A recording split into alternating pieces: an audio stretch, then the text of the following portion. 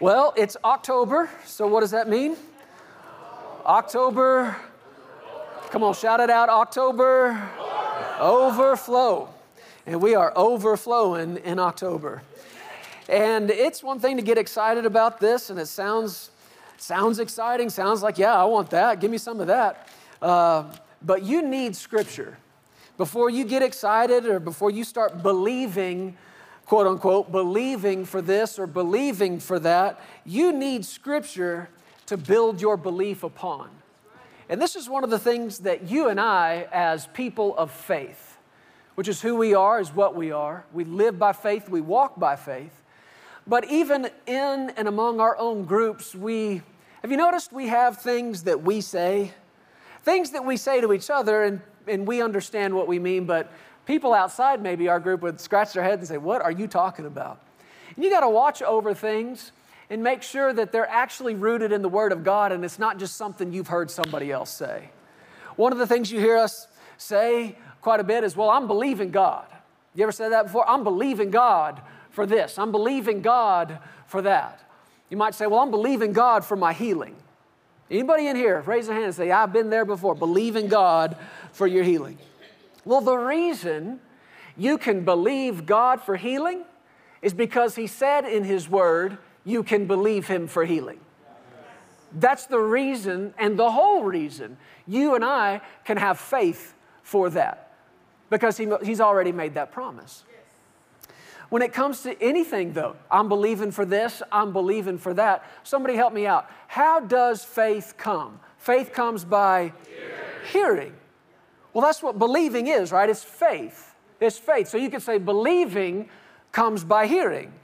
In other words, if you don't have a word, then you don't have a foundation for faith. You don't have a foundation for believing. So if we're going to believe God for overflow, what do we have to have? Faith, yes, but we got to have the Word. We got to have the Word that acts as the foundation for that faith. If you don't have a Word, and yet you're saying, well, I'm believing for this. I'm believing for that house. I'm believing for this thing. I'm believing for that wife. I'm believing for this husband. Okay, where's your Word? Because you either got to have a word from the Scripture, or you got to have something in your heart that confirms it. And I promise you, if you got something in your heart, it will not contradict Scripture. And if you don't have one of those things, you're not actually believing. You're make-believing. Are you listening? And sadly, there's a lot of people that I think they're in faith when really it's make-believe. They just made something up. You need a word. You need foundation.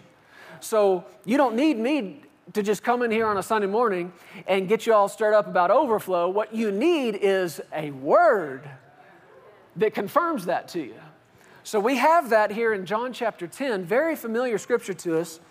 And it's what Jesus said in verse 10, the thief does not come except to steal and to kill and to destroy.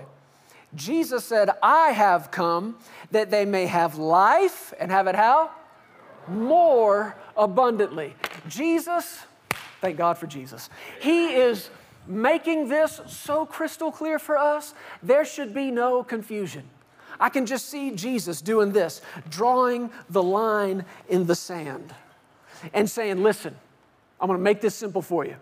The thief, he comes only to steal, kill, and destroy. Jesus said on the other side, I came that you'd have life and have it more abundantly. Amen. Line in the sand. Thief on one side, Jesus on the other. Stealing, killing, destroying over there, life and life more abundantly over here. Can it get more simple than this? Can it get more crystal clear than this? No. And yet, people all over the world are confused. And you got people blaming God for stealing, killing, and destroying. You got people saying, well, God in His sovereignty took this, did this, just to teach us something. Jesus is like, okay, let's draw the line again. Line in the sand. Can you see the line, boys and girls? Here it is. On one side, thief, he bad. Stealing, killing, destroying. Me, Jesus, no thief, life. And I'm saying it like this because we literally have 4-year-olds that could preach this message. Jesus is a good Jesus. The devil is a bad devil. Come on, if we get these confused, something's really wrong. It is this simple. It is this clear. If it was stealing, if it was killing, if it was destroying, Jesus didn't do it. He didn't do it. But if it was life, if it was life-giving, if it was life-saving, if it was life-sustaining, that's Him. I said, that's Him. And that's what He said He came to do, to give that kind of life, and to give it how? More abundantly. The Amplified says it like this, that I came that they would have and enjoy life, have it in abundance, which means to the full until it, there's your word. There's your word. So now you and I can actively have faith on a daily basis, believing God to experience overflow in every area of life. Jesus did not limit it to one area of your life in neglect of all others. He used the word life. What part of life does the word life not cover? I came that you'd have life, the life of God in every area of your life to the full till it overflows. There's your word. You can believe God. Now, what we discovered last week was this entire passage of John chapter 10 is not just about life and life more abundantly, but if you look at the verses that surround it, it's actually about hearing the voice of the Good Shepherd. Jesus identifies Himself in this passage as our Good Shepherd. And He said, my sheep know my voice. They hear my voice. A stranger's voice they will not follow. So make sure you connect these dots. We're talking about life more abundantly, but don't disconnect that from hearing the voice of your Good Shepherd. And He said, once again, my sheep know my voice. Are anybody in here sheep? Yes. Are you His sheep? Yes. So you should, there He is. Amen, I heard it. Never again say you can't hear His voice. Don't ever say that again. Don't ever say you don't hear from Him. Because if you are His sheep, out of His own mouth, He said you do hear His voice. You can follow that voice. And it begins with you putting your face in the Scriptures, because every time you open the Word of God, that is Him speaking to you. And that is how you become familiar with His voice. And the same author that wrote this book is living inside of you. The same Holy Spirit that spoke through these individuals will speak to you and speak through you as you become familiar with that voice. And like we said last week, we're not talking about hearing voices. People think we're crazy. People want to label us crazy. Well, they think they hear voices. No, we don't. No, we don't. I'm not talking about hearing voices. I'm talking about hearing voice. Voice, the voice of your Good Shepherd. Now, I said this to you last week, but I left Sunday and I meditated on something all week, and I just felt impressed with the Lord to make this abundantly clear once again. I'm not talking about hearing with the natural ears. Can God speak audibly? Yes, we know He can. I've never experienced that. Maybe some of you have, but here's the point. You don't have to. You don't have to. Quit looking or listening, if you will, for Him to speak audibly. Look inside. This is where He will speak and does speak to every believer who has ears to hear. Right down here on the inside. We got to quit looking to the outside. We got to quit looking for the spectacular. We've got to quit looking and listening for Him to speak through an audible voice. If He wants to, so be it. Lord, you want to say something audibly? Go ahead. Nope? Okay, we're good. So where do we look? Inside. Where the Holy Spirit lives big on the inside of us. And what He has said through His Word, He'll bring that back up to us on the inside, and we can learn to follow the voice of our Good Shepherd as He speaks to us there.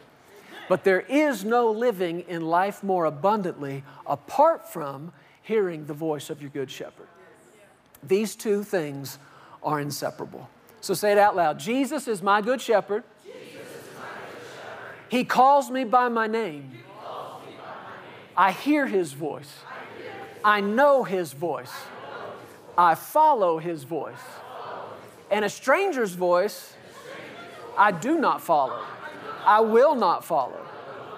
Now you can take that confession that I just led you in and say that, make that confession every day of your life. You can wake up saying that. You can go throughout your day saying that. My good shepherd's speaking to me. I hear His voice. When you're in decision-making mode, when you're at a crossroads for your family, your business, your finances, do we go right? Do we go left? Do we go straight? Do we turn back? What is it, Lord? You can stand in that crossroads and say out loud, Jesus is my good shepherd. You can say, I know His voice. I hear His voice. I follow His voice. And whatever you do, don't say, I can't hear Him. Just quit it. Just don't ever say it again. Cool? All right. Now, we saw this in Isaiah chapter 1, in verse 19, talking about overflow, life more abundantly. You see that same concept here, just said in a little bit of a different way. Isaiah 1:19 says, if you are willing and obedient, what's going to happen? You will. You will. Not maybe, not hopefully, not wouldn't that be nice? You will eat the good of the land. That sounds like living in the overflow to me. Eating the good of the land, not the bad of the land, not the rotten of the land, not the worn out, worn down, broke down of the land, the good of the land. But again, connect these dots. What did He say? If you are willing and obedient. And we saw from other translations what that actually means. The BBE translation says, if you will give ear to my word and do it. This is what it means to be willing and obedient. It's to say the same thing as to listen and obey. If you'll give ear to my word and do it, the good things of the land will be yours. The easy to read version says, if you listen to what I say, you will get the good things from the land. So is there a connection between listening and eating the good of the land? Yes, just like there's a connection between hearing the voice of your good shepherd and living in the overflow. You will not experience life more abundantly following some stranger's voice. You will not live in the abundant overflow of life in all these areas of your life following some voice other than the one of your good shepherd. Life more abundantly, the kind of life that Jesus came to give, is inseparably connected to hearing Him, following Him. Eating the good of the land is inseparably connected to being willing and obedient, which means to listen and to do what you hear. You ought to ask yourself this every time we come together, every time you open the Word to read, and you close it or you're dismissed, the first question on your mind should be, what am I going to do with the word that I heard? What am I doing with the word that I heard? It even kind of grooves, doesn't it? What am I doing with the word that I heard? What am I doing with the word that I heard? You should be asking yourself this question on a Monday afternoon, on a Wednesday morning, on a Friday before bed. What am I doing with the word that I've heard? Am I willing and obedient? Am I listening and doing what I was told, what the Scripture instructed? Because if I am, life more abundantly is mine. If I am, I'm going to eat the good of the land. But he goes on here to say in verse 20, he says, but if you refuse and rebel. So this is the opposite of willing and obedient, right? Refusing and rebelling. If you refuse and rebel, you're going to be devoured by the sword. Again, the ERV says, if you refuse to listen and you rebel against me, your enemies will destroy you. So again, just like Jesus drawing that line in the sand, making it so simple and clear, here's God making it so simple, so clear for us. Willing and obedient, eat the good of the land. Refuse and rebel, you get eaten by the land. Right? Listen and obey, you enjoy the blessing. Refuse and rebel, you get consumed. It's that simple. And I'll say this to you again as we get ready to move on. The biggest problem in the world, and I realize what a big statement that is, but I mean it. The biggest problem in the world is people not listening. Could it really be the? Yes. The biggest problem in the world is people not listening to God, refusing and rebelling. How do I know that's the biggest problem in the world? Because that's where all the problems in the world came from. You go back to the beginning, God put man and woman in the garden and said, you can eat of all this. You can eat the good of the land. And I don't think we even know the good of the land that they experienced. He said every tree in this garden is good for food. It's beautiful to look at. It'll sustain you. It'll keep you. Gave them one instruction. Don't eat this one. Drawing the line, right? Trees you can eat, the one you can't. Do eat this one. Don't eat that one. Life, death.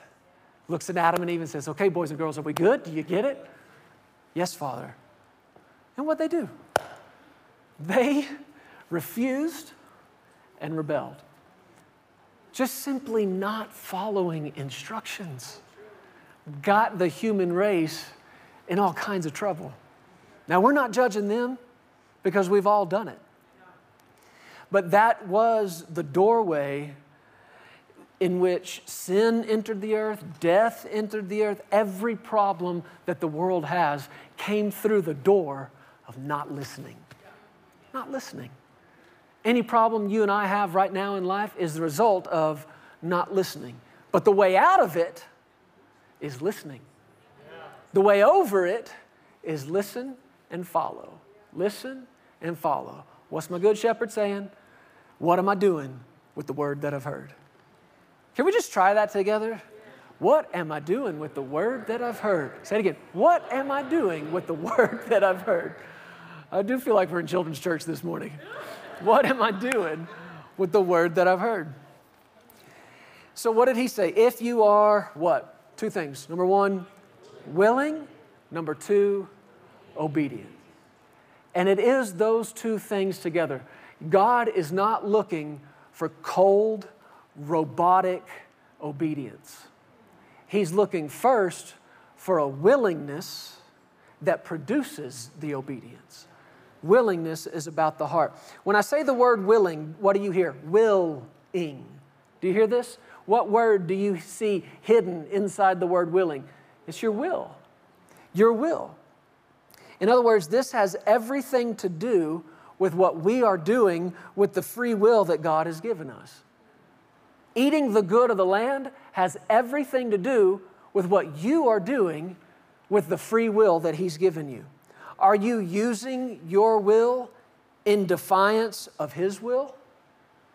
Because this gift of a free will, He has given to every man, every woman, every human in all of history past, and all the future going forward.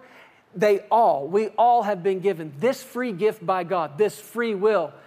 Even though we can use it against Him, still it's His gift to us. And whether or not we're eating the good of the land has everything to do with how we're using that gift. What are you doing with that gift? Are you using that gift of a free will in defiance of His will? Because if you are, you're not going to eat the good of the land. But if you will use that gift of a free will, and you will bring it into subjection, if you will submit your will to His will, this is when you and I begin eating the good of the land. But He's going to let you choose. Remember last week we talked about how Jesus said, I came that they may have life more abundantly? which means He's not forcing it on you. You may have it, you may not. It all comes back down to what you are doing with your will. Your will. Let me just read a couple of scriptures here to you, and then we'll keep going. The Bible says, Jesus said this in John 7:17. He said, if anyone wills to do His will. See, this is a good picture of what I'm describing to you. Bringing your will into subjection, under submission to His will. The Bible says in Philippians 2:13, it is God who works in you both to will and to do. That sounds like willingness and obedience. It's God working in you both to will and to do, which tells me God's not just, again, looking for that robotic thing from us. He's not giving us instruction from His Word, by His Spirit, through His ministers, just for us to go, fine, I'll do it. There, done, happy. If you ask Him that, happy, you know what He's going to say? No. No. And it will be as though you didn't even do it. Because it was missing the key ingredients of willingness. Your will wasn't in it. Even if you went ahead and did it, you may think, well, that's all that's needed, right? That's all you're looking for, me just to do what you want me to do. No, He's looking for the heart. With Him, it's always about the heart. He's always looking at the heart. And He's looking for that heart condition of willingness that produces the obedience. So the good news is, even if you've been unwilling, you can come to this scripture and say, okay, God, you said you'd work in me to will it. I'm asking you, go to work. Because right now I have not been willing, but I want to be. I'm willing to be willing. Go to work in me to will and to do. And then go ahead and just say it by faith. It is God who works in me both to will and to do His good pleasure. God is working in me right now to will, to do His good pleasure. Well, what is His good pleasure? That's His will. God is working in me to will, to do His will. That's what Jesus said. If anyone wills to do His will. What are you doing with this gift of a free will that He gave you? I want you to go to the book of Romans, chapter 12. I know you know this one, but let's look at it again. Romans chapter 12, and let's look in verse 1 and 2. Let's talk just a little bit about the will of God. If He wants us to be willing to do and obey His will, we got to find out more about His will. And here in Romans chapter 12, verse 1 and 2, we read, I beseech you therefore, brethren, by the mercies of God, that you present your body a living sacrifice, holy, acceptable to God, which is your reasonable service. Verse 2, do not be conformed to this world, but be what? Transformed. Be transformed. How does this transformation, how does this renovation take place? It takes place by the renewing of your mind. Transformation takes place by the renewing of your mind. And that word transformation literally means renovation, which is something we're totally familiar with right now in our culture, right? We're watching things being renovated all the time. Well, 20 years ago, it became a very popular thing on television to film renovation, to take a house that was run down or an area of town that was run down and to capture on video the renovation, the rebuilding of it. And that same process is what has got to take place in our minds. A part of every renovation is demo day, isn't there? That's the fun part, isn't it? That's when you get to go in there and just start ripping stuff out, tearing stuff down. Can I get a oh from some of the guys in here today?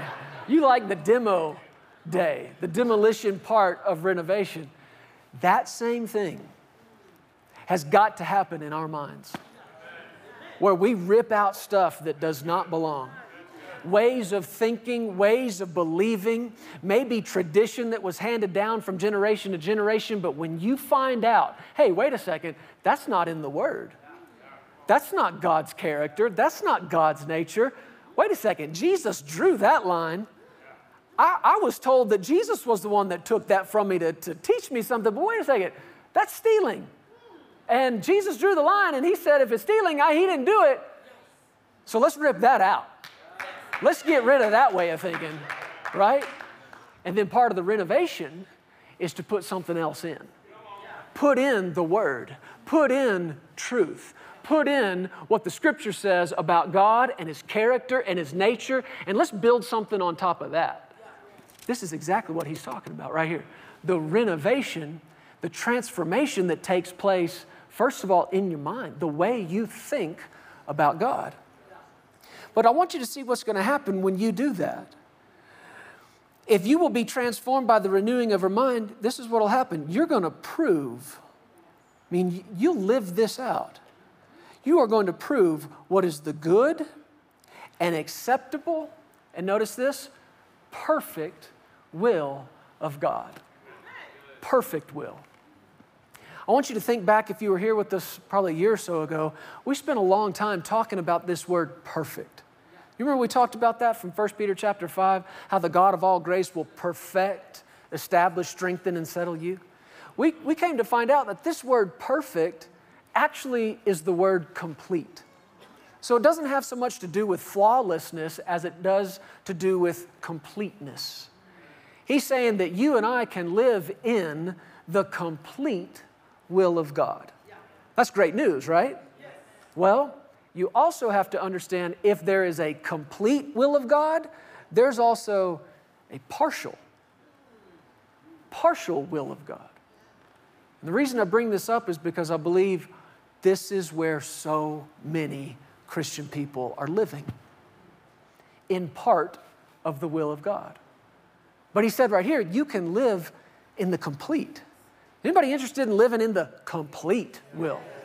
In other words, I don't want to be in part of His will in this area of my life, but over here doing my own thing, living according to my own will. No, let's not do that. Let's live in the whole thing, the complete and perfect will of God. But here's the thing. If you and I are going to live in the complete will of God, it's going to require that we be completely submitted to Him. Completely, totally, perfectly. If you want His complete will, you have to completely submit your will. Totally. Let me read one more scripture to you, then I want you to go to the Old Testament. This is from the book of Colossians. We'll put this on the screen. Verses 9 and 10 says, "This for this reason, we also, since the day we heard it, do not cease to pray for you and ask that you may be," listen to these words, filled with what? The knowledge of His will. Filled with it. I want you to imagine yourself like a cup or a container, and you are filled with the knowledge of His will. If you take a cup and you fill that cup with water, how much room is there left in that cup for anything else? None. Why? Because it's filled. Nothing else is in there. Now you can take a cup and you can put a little bit of this in it, a little bit of that in it, but it's not filled with one thing if it's got several things in it. He's saying here that you and I can come to the place where we are filled with the knowledge of the will of God. And if we're filled with the knowledge of His will, how much room is there left in us for anything else? None. Which means, you ready for this? Yes. No confusion. No confusion whatsoever, because you're filled with the knowledge of His will. I want you to make note of that word filled. To be filled with the knowledge of His will in all wisdom and spiritual understanding, that you may walk worthy of the Lord fully. There's that same idea. Filled with the knowledge of His will, so that you walk how? Fully. Fully pleasing Him. Well, if you can fully please Him, guess what else you can do? Partly. And do you suppose that's happening? Yeah. Like all day, every day.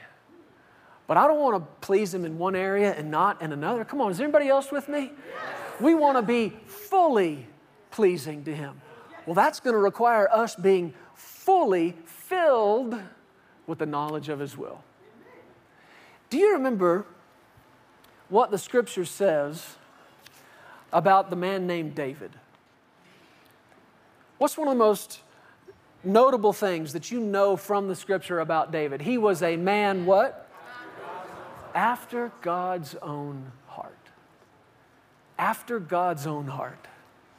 Now, I think a lot has been said, a lot has been speculated about what that actually means. And just a week or two ago, I was actually up at Caris and teaching the ministry school there, and we got into some of these things. And I asked them, what do you think that means to be a man, be a person after God's own heart? And we just went around the room and a lot of different answers, a lot of good things. And well, it means he loved God. Okay, it means he served God. That's good. One thing after another.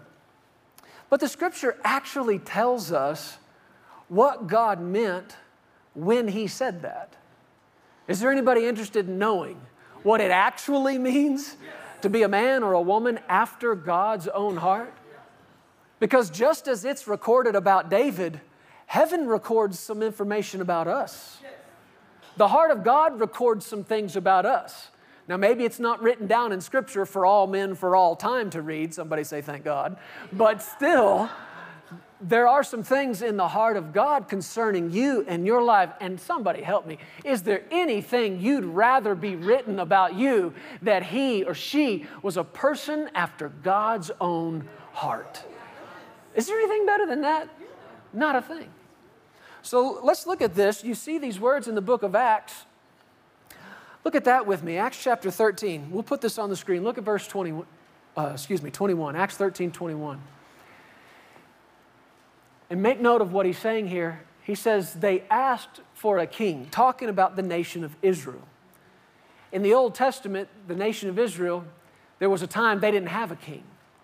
They had judges and different ones that ruled over them and led them and guided them. But there came a point where they cried out to God and said, we want a king. They said, everybody else gets a king. We want a king. And if you know anything about this, you know God was reluctant to do that. But eventually he gave them a king. And it says they asked for a king, so God gave them who? Saul. We're going to talk more about Saul here in just a second. He was the son of Kish, a man of the tribe of Benjamin, and he was king for 40 years. Now, verse 22. When he had removed him, I want you to make note of this. When he had removed him, when God had removed Saul, he raised up for them David as king, to whom he also gave testimony and said, this is what God said about David, I have found David, the son of Jesse, a man after my own heart. Now here's what it means. Who will do all my will. Not just somebody who will do my will. Do you notice he specifically says here, he will do what? All my will. What does it mean to be a person after God's own heart? Well, it means I love God. Okay, sure. But you know what Jesus said? If you love me, you'll do what I say. You'll keep my commandments. To be a person, a man or a woman after the heart of God means you are somebody who will not just do his will, but do, come on, say it, all his will. Does that sound like being filled with no room left in you for anything else? Does that sound like fully pleasing God? Yeah. Sound like being completely in God's will? Well, to be completely in God's perfect and complete will means you got to be completely submitted to it. Bring your will completely in submission to His.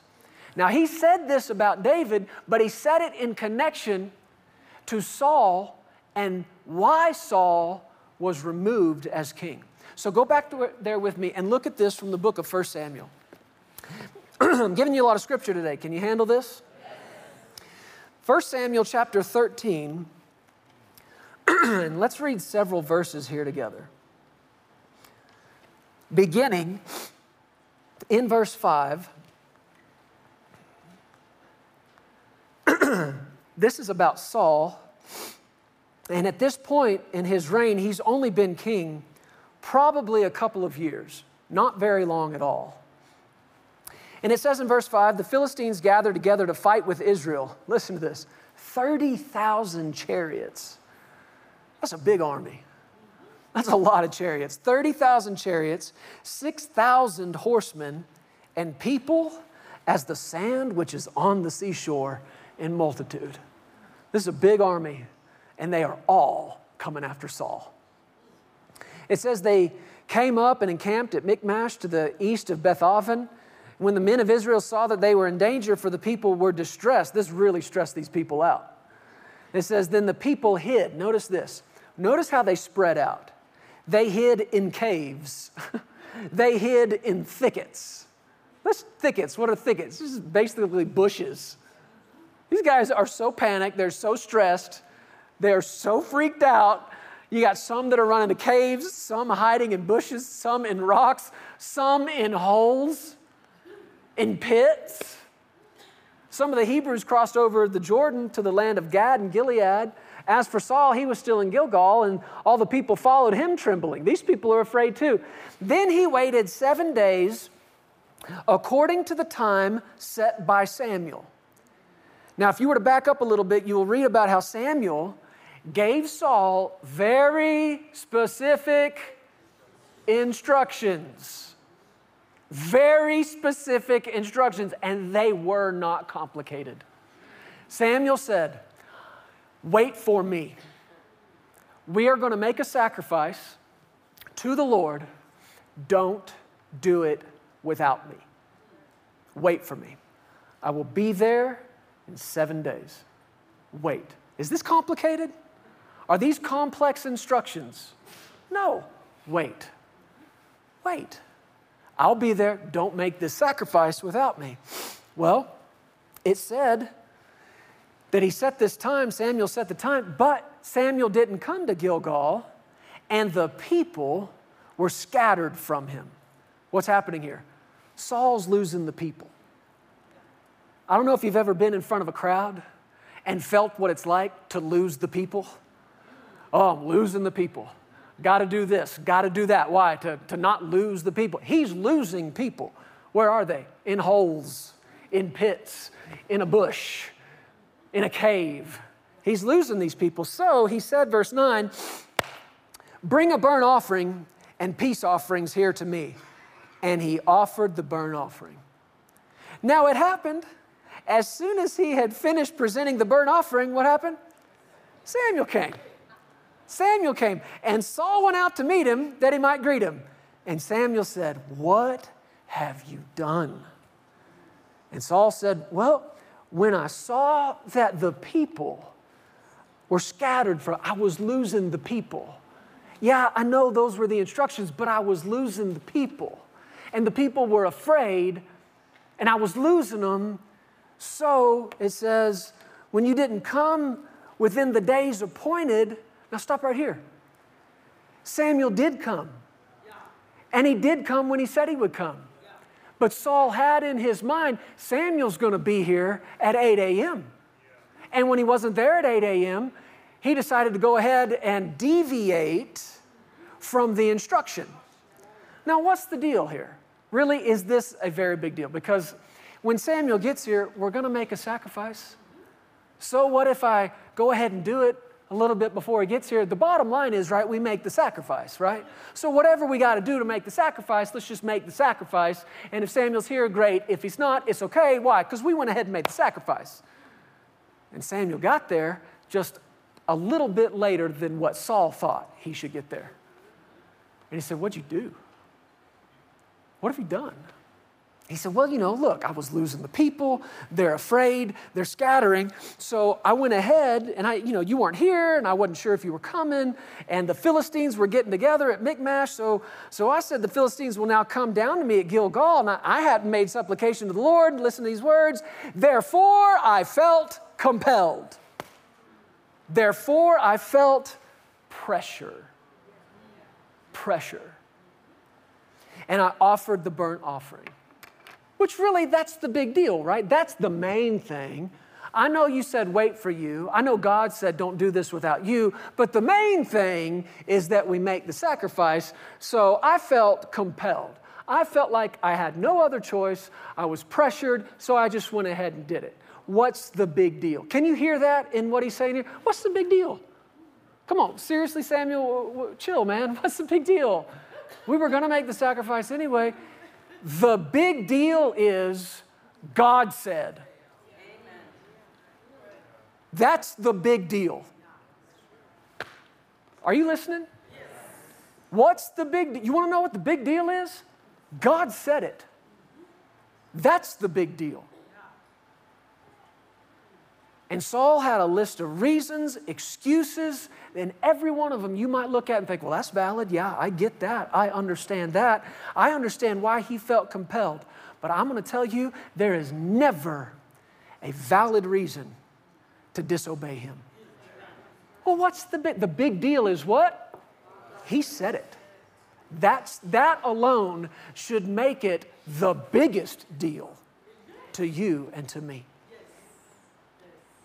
And you might think, well, you know, he really did what God wanted done. He wanted this sacrifice, but he didn't do it the way God wanted it done. And God gave very specific instructions. Now, I want you to notice what happened as the result of this. The Bible goes on to say in verse 13, Samuel said to Saul, "You've done foolishly. You have not kept the commandment of the Lord your God, which he commanded you." And you can nearly hear the frustration in Samuel's voice. He said, look, the Lord would have established your kingdom over Israel forever. God would have done this for you. But now, your kingdom will not continue. The Lord has sought for himself a man after his own heart. And the Lord has commanded him to be commander over his people because you have not kept what the Lord commanded you. Now, here's what's interesting to me about this. We're reading 1 Samuel 13. Samuel the prophet does not meet David until chapter 16. This is a prophetic word. This is coming out of the heart of God right now. God is saying to Saul, I would have established your throne. I would have established your family, and the throne of Israel would have been yours forever if you could follow directions. If you could follow instructions. And you think to yourself, really? He lost all of that because he deviated, honestly, it's just a little bit, right? The higher place God gives you, the more attention to detail you must pay. This is how he knows he can trust us. He's got to know we're going to do how much of his will? All of it. And when Saul missed it, this prophetic word comes out of Samuel, and he says, he's found somebody after his own heart. And if you were to ask Samuel, really, who is it? Samuel would say, I don't know. But I know this is what he's looking for. Somebody who will do all his will. Now, you're going to see this. Go with me to chapter 15. You're going to see this is not just a one-time thing with Saul. This is a pattern in his life. Chapter 15. Are you still with me? In verse 1, this is sometime later. This actually kind of makes me laugh. Verse 1, Samuel said to Saul, "The Lord sent me to anoint you king over his people, over Israel." Now, he's referring back to something that happened several years before this when God miraculously coordinated this meeting between Saul and Samuel, and he told Samuel, this is the one I want you to anoint. And Samuel anointed him and put him in that place of king. And Samuel's reminding him of this. He said, look, hey, don't forget, the Lord sent me to anoint you king over his people, over Israel. Now, therefore, because he anointed you, put you in this place, now, therefore, heed the voice of the words of the Lord. What's heed mean? Listen. Listen. What do these two things have to do with each other? God anointed you, so listen. Well, what do they have to do with each other? When I read this, you know what I hear? I hear the voice of mothers all over the world saying to their teenage sons, I brought you into this world, son, and I can take you out. Anybody ever had a mother that said that? I brought you into this world. Bless God, I can take you out of this world. What is Samuel saying to him? God put you in this place and he can take you out. See, nothing's a guarantee. God anointed this man and gave him a place. And he said, if you realize that you didn't put yourself in this place, you didn't anoint yourself, you didn't give yourself this office, you didn't promote you, you didn't have the skill, you didn't have the ability, God did this. Listen to him. Come on, are we hearing this? Do we need to hear this? Whatever place God's given you, whatever place he's given you in the future, whatever promotion he's about to bring you into, you need to realize two things when you step into that place. Number one, I didn't put me here. Promotion comes not from men. Promotion doesn't come from the east or the west. Promotion comes from God. He put me in this place. And if he put me in this place, what do I need to do? Listen. Listen to him and do how much of his will? All of it. Do what he says. Do it how he says. Do it when he says and where he says and with whom and in what way. This is all about being filled. You hear that? Filled all the way up with the knowledge of his will. But I think what's happening so much of the time is people in prayer, in conversation with God, they get a glimpse. They get a glimpse of what God is saying. And somebody hears from the Lord, either by his word, by his spirit, again, not talking about audible voices, but just where he speaks to every believer, if they'll listen. And he says, I've got great things for you. I'm calling you into the ministry. And they say, woo, bless God, all right, I found out what I'm called to do. And it's like those cartoons, and they just run out the door, and they think, I'm going now, let's do it today, I'm quitting my job, I'm quitting everything, and you know what God's doing? But I just, hold up, he's still talking. He was mid-sentence. And if you had hung around long enough, you would have heard him say, and 2 years from now. How many think that's some key information? Anybody believe that timing has anything to do with whether or not you eat the good of the land? Yeah. And if you'll hang out long enough to find out not just one part of his will, but the next part, and the next part, and the next part, and you wait for the leading of the Spirit, and you find out what to do, and you say, okay, Lord, I hear that. Is there anything else you want to add to that? Is it time right now? See, what you find out as you read about David is it says, the scripture says this about him over and over and over. He inquired of the Lord. He inquired, do I go here? Do we do this? Do we fight like this? Do we fight like that?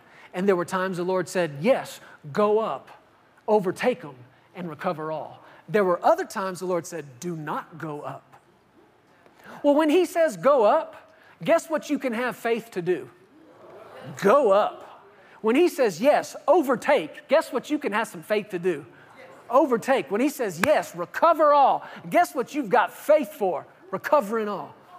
But when he says don't go, can you have faith to go? This is happening.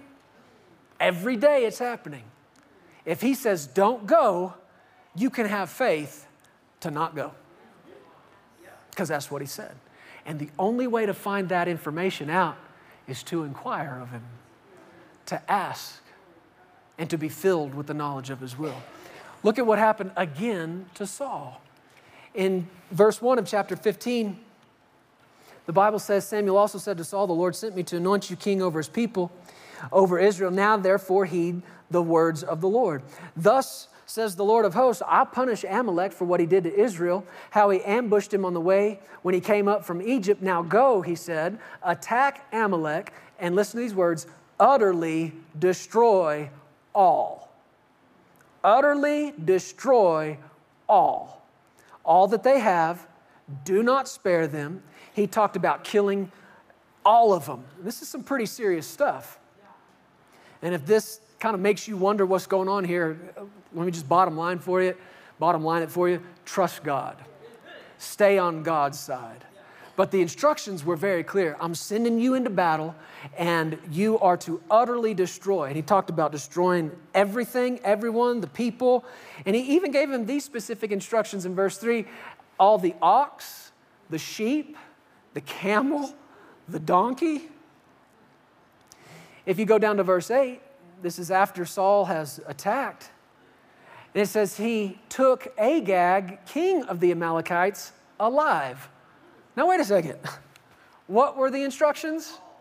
Utterly destroy all. Except the king? No, all. But he took the king alive, and he utterly destroyed the people with the edge of the sword. But, verse 9, Saul and the people. Man, Saul's got a real problem with people. Saul and the people spared Agag and the best of the sheep, the oxen, the fatlings, the lambs, all that was good, and were, listen, they were what? Unwilling. Unwilling to utterly destroy them. But everything despised and worthless, that they utterly destroyed. Now the word of the Lord came to Samuel saying, I greatly regret that I have set up Saul as king, for he's turned back from following me and has not performed my commandments. It grieved Samuel. He cried out to the Lord all night. So when Samuel rose early in the morning to meet Saul, it was told Samuel saying, Saul went to Carmel, and indeed he set up a monument for himself, and he has gone on around, passed by, and gone down to Gilgal. And Samuel went to Saul, and Saul said to him, Blessed are you of the Lord. I have performed the commandment of the Lord. But Samuel said, Oh yeah? Then what am I hearing? What then is this bleating of the sheep in my ears and the lowing of the oxen which I hear? And Saul said, They. Do you notice this? Immediately shifts blame off of him. Not my fault. It's not my fault. They. He said, they have brought them from the Amalekites, for the people spared the best of the sheep. Who did it? Saul's like, it wasn't me. No, it wasn't me. They, the people, spared the best of the sheep and the oxen to sacrifice to the Lord your God. And the rest we have utterly destroyed. So that's the main thing, right? I mean, that's the big deal. You wanted me to destroy the people. That's the main thing. And we got rid of all the trashy, worthless stuff. So, I mean, essentially, I have obeyed. Really. Essentially. How much of the will of God has he done? Has he done all the will? No. Part. Samuel said to Saul, be quiet. And I'll tell you what the Lord said to me last night. This is getting serious. He said to him, okay, speak on. So Samuel said, when you were little in your own eyes, were you not the head of the tribes of Israel? Did not the Lord anoint you king over Israel? Now the Lord sent you on a mission and said, go. Go utterly destroy the sinners, the Amalekites, fight against them until they're consumed. Why then did you not obey the voice of the Lord? Why didn't you obey? Why didn't you follow directions? Why did you swoop down on the spoil and do evil in the sight of the Lord? And Saul said to Samuel, but I have obeyed the voice of the Lord. I did go on the mission which the Lord sent me, and I brought back Agag, king of Amalek. I have utterly destroyed the Amalekites, but the people took the plunder, the sheep, the oxen, the best of the things which should have been utterly destroyed to sacrifice to the Lord your God in Gilgal. So Samuel said, has the Lord as great delight in burnt offerings and sacrifices as in obeying the voice of the Lord? Behold, to obey is better than sacrifice. To heed is better than the fat of rams. Some people think all God wants is the sacrifice. Some people think that they can ignore the instruction God gave them 25 years ago and think, well, it's okay, I'm writing big checks on Sunday and they're going in the offering. So we're good, right? Yeah, Lord, I know you told me to go here and do this with my life and that my call was really in this area, but you know what? I don't think I can get paid quite as well in that area. So what I'll do instead is I'll just keep this job and my business and I'll keep making a bunch of money. And hey, I'm writing you some big checks, God, so we're good, right? What did Samuel say? To obey. To obey is better than sacrifice. This is what he's looking for. To obey is better than sacrifice. What else did he say? To heed, that means to listen. That's better than the fat of rams. Why? Verse 23. For rebellion is as the sin of witchcraft, and stubbornness is as iniquity and idolatry. Rebellion, not listening, not following directions. What did he say this was like? Witchcraft. Witchcraft. To not follow him fully. What did he say this is like? Witchcraft. How much witchcraft is okay? Huh? I mean, God, seriously, I'm not in it that much. It's not like I'm, making potions all day. You know what I mean? I don't have that many voodoo dolls. It's like 2 or 3, whatever. It's not that many, God. Fine. I mean, come on, seriously. I do a little witchcraft on the weekends. I hardly ever go get my palm read. I hardly, like rarely, Lord, like once a quarter I go and talk to the lady who reads the crystal ball. But other than that, it's just really not that much. How much witchcraft is he good with? How much rebellion? How much deviation from the plan? How much not following instructions is he okay with? And we've all done it. We have all done it. I think back across a half a dozen times in my life and marriage where Sarah has gone to IKEA and bought the Schmergenslurgen and brought it home for us to put together. And I get it out of the box and I think, well, that looks fairly simple. And what do you do with the instructions? Right? I could do this. It's just a Schmergenslurgen, and that's fine. I've got that many pieces. And you start putting together, and what happens? You're going to have a very funny-looking Schmergenslurgen just because of a simple failure to follow instructions and to follow them all the way. We have got to take it more seriously. We can't be saying, what's the big deal? We can't be going, what's the big deal, Lord?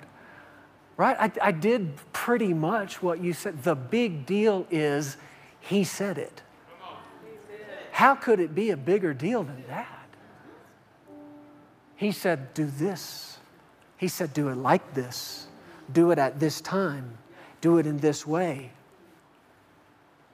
Well, the main thing is that we got the job done, right? No. The main thing is, did you listen? Because in this next chapter, God says, I want you to go to Jesse's house, speaking to Samuel. And he says, I've anointed one of his sons. So Samuel gets there, and lo and behold, Jesse's got a lot of sons. And here comes the first one, the oldest, tall, good looking. And what does Samuel say? Surely the Lord's anointed is before him. And God says, no, it's not him. Actually, he said, I've rejected him. He said, because I'm not looking the way man sees. I'm not looking at the outward appearance. I'm looking where? At the heart. So one son after the other. Nope, not him, not him, not him. 7 sons go by. And Samuel said, you got any more? And Jesse said, well, yeah, I got one. He's out in the field with the sheep. And Samuel said, we ain't sitting down till he comes in. So they go get him. And here comes David, 17 years old, ruddy, good looking, bright eyes, the Bible says. And the Lord said, that's him. That's the one. How did he know that? Heart. I found somebody who will do all my will, who will inquire of me, who won't make a move without me telling him. Now, does that mean David was perfect? We know he wasn't. We know he missed it. But his heart always brought him back. Always quick to repent, quick to acknowledge sin, quick to fall on his face and repent and do what the Lord wanted him to do. That is a man after God's own heart. Amen? Why don't you stand up with me? Anybody desire this? Oh, I desire this. I desire this. The Bible says in 2 Chronicles chapter 16, verse 9, it says, the eyes of the Lord run to and fro throughout the whole earth to show himself strong on behalf of those whose heart is loyal to him. The NIV says, to strengthen those whose hearts are fully committed. Fully. King James says, those hearts who are perfect. What's perfect mean? Fully committed. Not, Lord, I'm committed over here, not so much over there. Lord, I'll do your will as long as it's this and not so much that. No, come on. Fully. Fully. Do you remember we talked about what kept the children of Israel, that first generation that came out of Egypt, what kept them from eating the good of the promised land? Rebellion. Disobedience.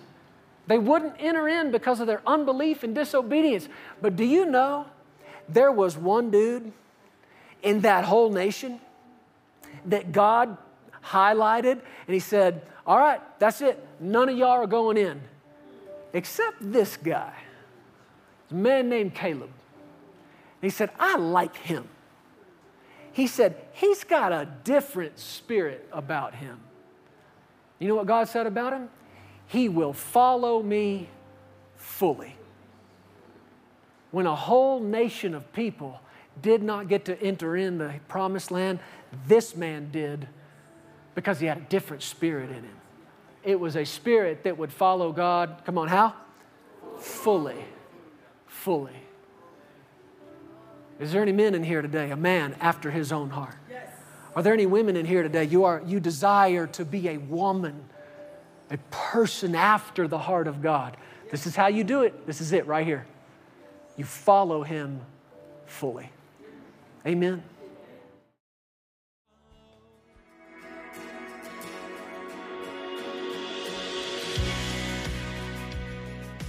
Thank you so much for tuning in today. We hope you enjoyed this message. If you need someone to pray with you, there are several ways for you to contact us. Feel free to give us a call at 817-577-0180. You can also contact us through the Legacy Studios app or either of our websites. Giving options are available online at pearsonsministries.com and legacychurch.family. If you prefer, you can also text an offering. Simply text Legacy and any dollar amount to the number 28950 and follow the prompts. Be blessed today. We love you, and remember, you are always welcome here in the House of Faith.